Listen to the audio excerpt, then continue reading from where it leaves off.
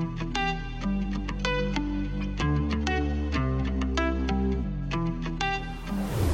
everyone, thanks so much for joining me on the Towards Health podcast, brought to you by H1. I'm your guest host, Jared Taylor. Joining me as our guest today is Rob Consalvo, the Senior Director of Sales Engineering at H1. Rob, how are you? I'm doing great, man. How are you? I'm doing well. I'm excited for us to chat. We should dive right into it. Tell us about your background. Yeah, absolutely. So I've been at H1 since the early days. Back when we had like one client, very little penetration in the market. We hadn't raised any funding at that point. I joined the team because I knew Ariel from some of our shared experiences working in the education space. He started, obviously, H1. And when I found out what he was doing, I was like, I don't know. I mean, I'm not really versed in pharma, all these different things. And we dug into it, and there were a lot of similarities in what the different industries were like, and I've just taken to it like a fish to water. It's been a great experience. The people in this space have just been super open and welcoming and super helpful for getting up to speed. But my background has really been in the commercial side of things, helping grow not just H1 but other organizations from a commercial perspective. And I want to make sure we highlight this on our conversation today, Rob. You recently presented a few months back on a topic known as NBA, Next Best Action. But before we go into that, because the first thing everyone thinks of when I say NBA is the basketball league. So are you a basketball fan? If so, who's your team? So I'm not really a basketball fan. I think the Nets is a team. Maybe I'll go with them because I'm pretty sure you need nets to play basketball. So it seems like a pretty good team to go with. and you're out in New York, right? So originally from the tri-state area, grew up in Jersey, lived in New York for a long time, but now I live in California. Okay. All right. I was going to say, being from New York, it's either Nets or Knicks for you anyhow. So, you're spot on. Yeah, that's probably why, just familiarity. Love it.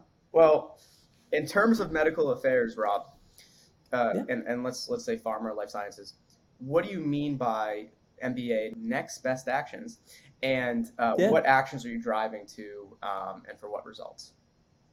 Yeah, so it's very interesting. So this concept isn't particularly new. Next best action just refers to more of like the how and the what of really a customer-centric engagement plan, right? So this has been termed like omni-channel engagement. Typically, it's being done in like the marketing side of things.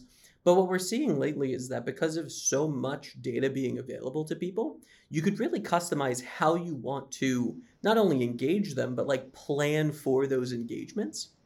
And when you think about like all of the data that exists on you as a consumer, right? It's 10 times that for people that are making these large decisions about how to strategically engage within pharma to the patient communities that they're trying to engage. And really, Next Best Action NBA is to give you a good tool to engage the people who are going to get that life-saving medicine into the hands of the patients who really need it most, right? And it's again, that how and like the what of how you actually go and engage those individuals to drive those actions that you're going to do. And the actions could be anything from a conversation you're going to have, a piece of material you're going to send them. Maybe they need a case study from you, or they need some information on why your product is really good as a first-line therapy for X, Y, and Z, right? It can be very specific, it can be very general, but the idea is it's how you're going to actually engage that person. What makes the most sense based on who they are, not just who you are.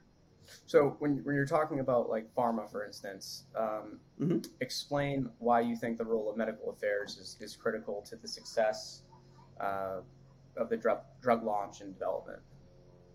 Yeah, absolutely. I mean, it's one of the most significant roles within the space, right? So a lot of people have in their heads this idea of like pharma sales reps kind of knocking on doors, handing out samples and that whole thing. And yeah, that obviously does happen, right? That's the wheel and drives the engine, so to speak. But the grease really is that medical affairs team. They're the group that goes out and shares that scientific understanding at a really deep level or a high level, whatever that person needs to really understand why they should be using that particular thing. So when it comes to launching new drugs, new products, it's critical because these are the experts. Medical affairs are the people who know the impact of the science and can really speak to those really life-changing procedures and drugs and all of these other things that pharma and life sciences are constantly pushing out, right? It's impossible to really stay up on it. So these medical affairs teams are instrumental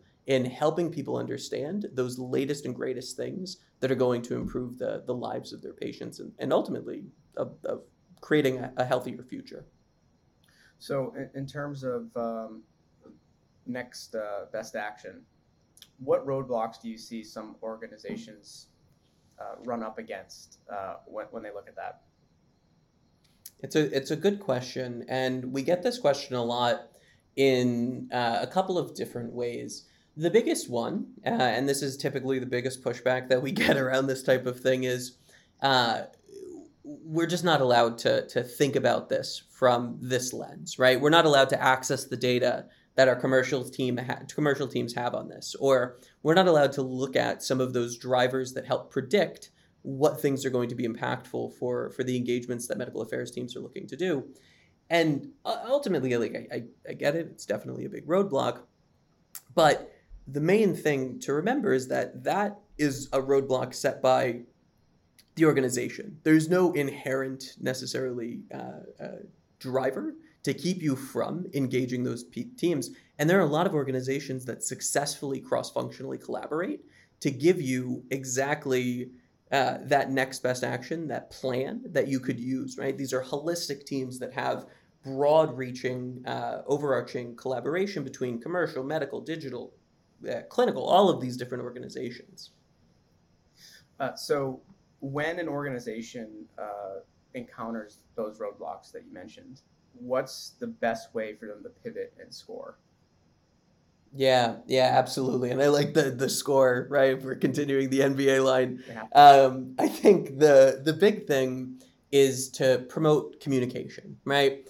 The hardest thing about a lot of the silos that exist and the data uh, being used is just that people don't necessarily believe that they have access or that they can access this information. And sometimes they don't really know, right? They don't know what exists out there. And because one of the core aspects of this is building like a centralized and unified view of that customer, a profile, that target customer profile, it requires so much of that data from across the board, and they just feel like it's not a surmountable challenge, but it really is. And what we've seen is that the best way to do that is to start small. Find one of those teams that you already know is eager to collaborate, and there are people out there that want to use data, that want to make their decisions in this non-siloed way, a holistic approach. You just have to find those partners, and if you are that person, you have to broadcast it. Because at the end of the day, the only way that we're going to move past this into a place where everyone is able to access all of this information that will ultimately benefit the patient long term is by taking those steps and building those communities of individuals who are thought leaders. Yeah, it's certainly interesting, and I'm wondering what we're going to title this episode. I'm thinking maybe like "World's Biggest NBA Fan" or something. We'll really throw people off, Rob. Yeah, We're not lying to them, but we're that's true.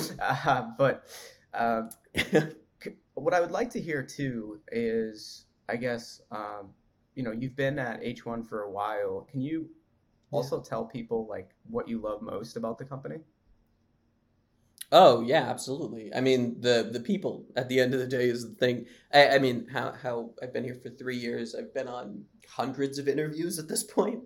And the thing that I always tell people when they say, "Hey, you've been here 1, 2, 3 years. Why do you stay?" Is one, the trajectory for the organization is just phenomenal. We're turning out tons of new things, new features, new data sources that we're ingesting, and new ways to actually ingest and look at all of this information. And the other thing is the people, right? The people here are some of the best that you could work with. And I know a lot of people probably think that, right? But Uh, they really are. We're moving at such a fast pace, and it's tough to always find people that are able to run at that speed and be those really impactful individuals that have an eye on not just the organization, but like the world and making that an actually a better place. H1 definitely does those things, and it's why after 3 years, I'm still here, still excited, and still telling people the exact same reasons why I love to work at this organization. I mean, just your mission, the vision is incredible. And I've had the opportunity to interview a lot of your colleagues, right? Yeah. And everyone is just so interesting and driven, and you can see that everyone realizes this, what the mission is, what the vision is, and is constantly executing on it each and every day. You have a really powerful team. Everyone feels It's true. Thank you. yeah, it's been great. I've obviously with uh, already spoken with Ariel and Anatoly, uh, Yeah. and I'm sure that's not where it's going to end. I'm going to talk with a lot more people at H1, and yeah, just I everyone would keep hope doing it what you're doesn't doing. end with me. My goodness. No, no, no. Yes, you're great. What I would like to cover is, please only tell us what you're allowed to tell us here. Sure. What's next? What are you really excited for? That you can tell us. I know there's certain things Yeah. that need to be kept until a certain time, but what can you tell Yeah. us about maybe what's exciting coming up, or what you're really excited about? Yeah, absolutely. So one of the things that we've been talking about for a while is how do we take the data that we have and turn it not just into like information, but turn it into insight, right? And really, that's what a lot of the organizations that we partner with are looking for. They're not just looking to see how many publications some physician has or the correct affiliation data if you're trying to do like a payer management system. Uh, they're interested in how do I take the data that you have and simplify processes on my end? How do I remove some of the human element, but without sacrificing that quality of insight that a human is able to generate? And what I'm most excited about that we're working on right now and we're actively pursuing these opportunities is how do we help drive those strategic decisions by actually doing some of that information to insight transformation within our platform, right? Allowing the end user that we would typically work with, who has to do a lot of that processing themselves, not to just focus on the thing where they're looking at the data and they're processing and figuring all these things out. We're going to give them the insight and they're going to tell us if it's true.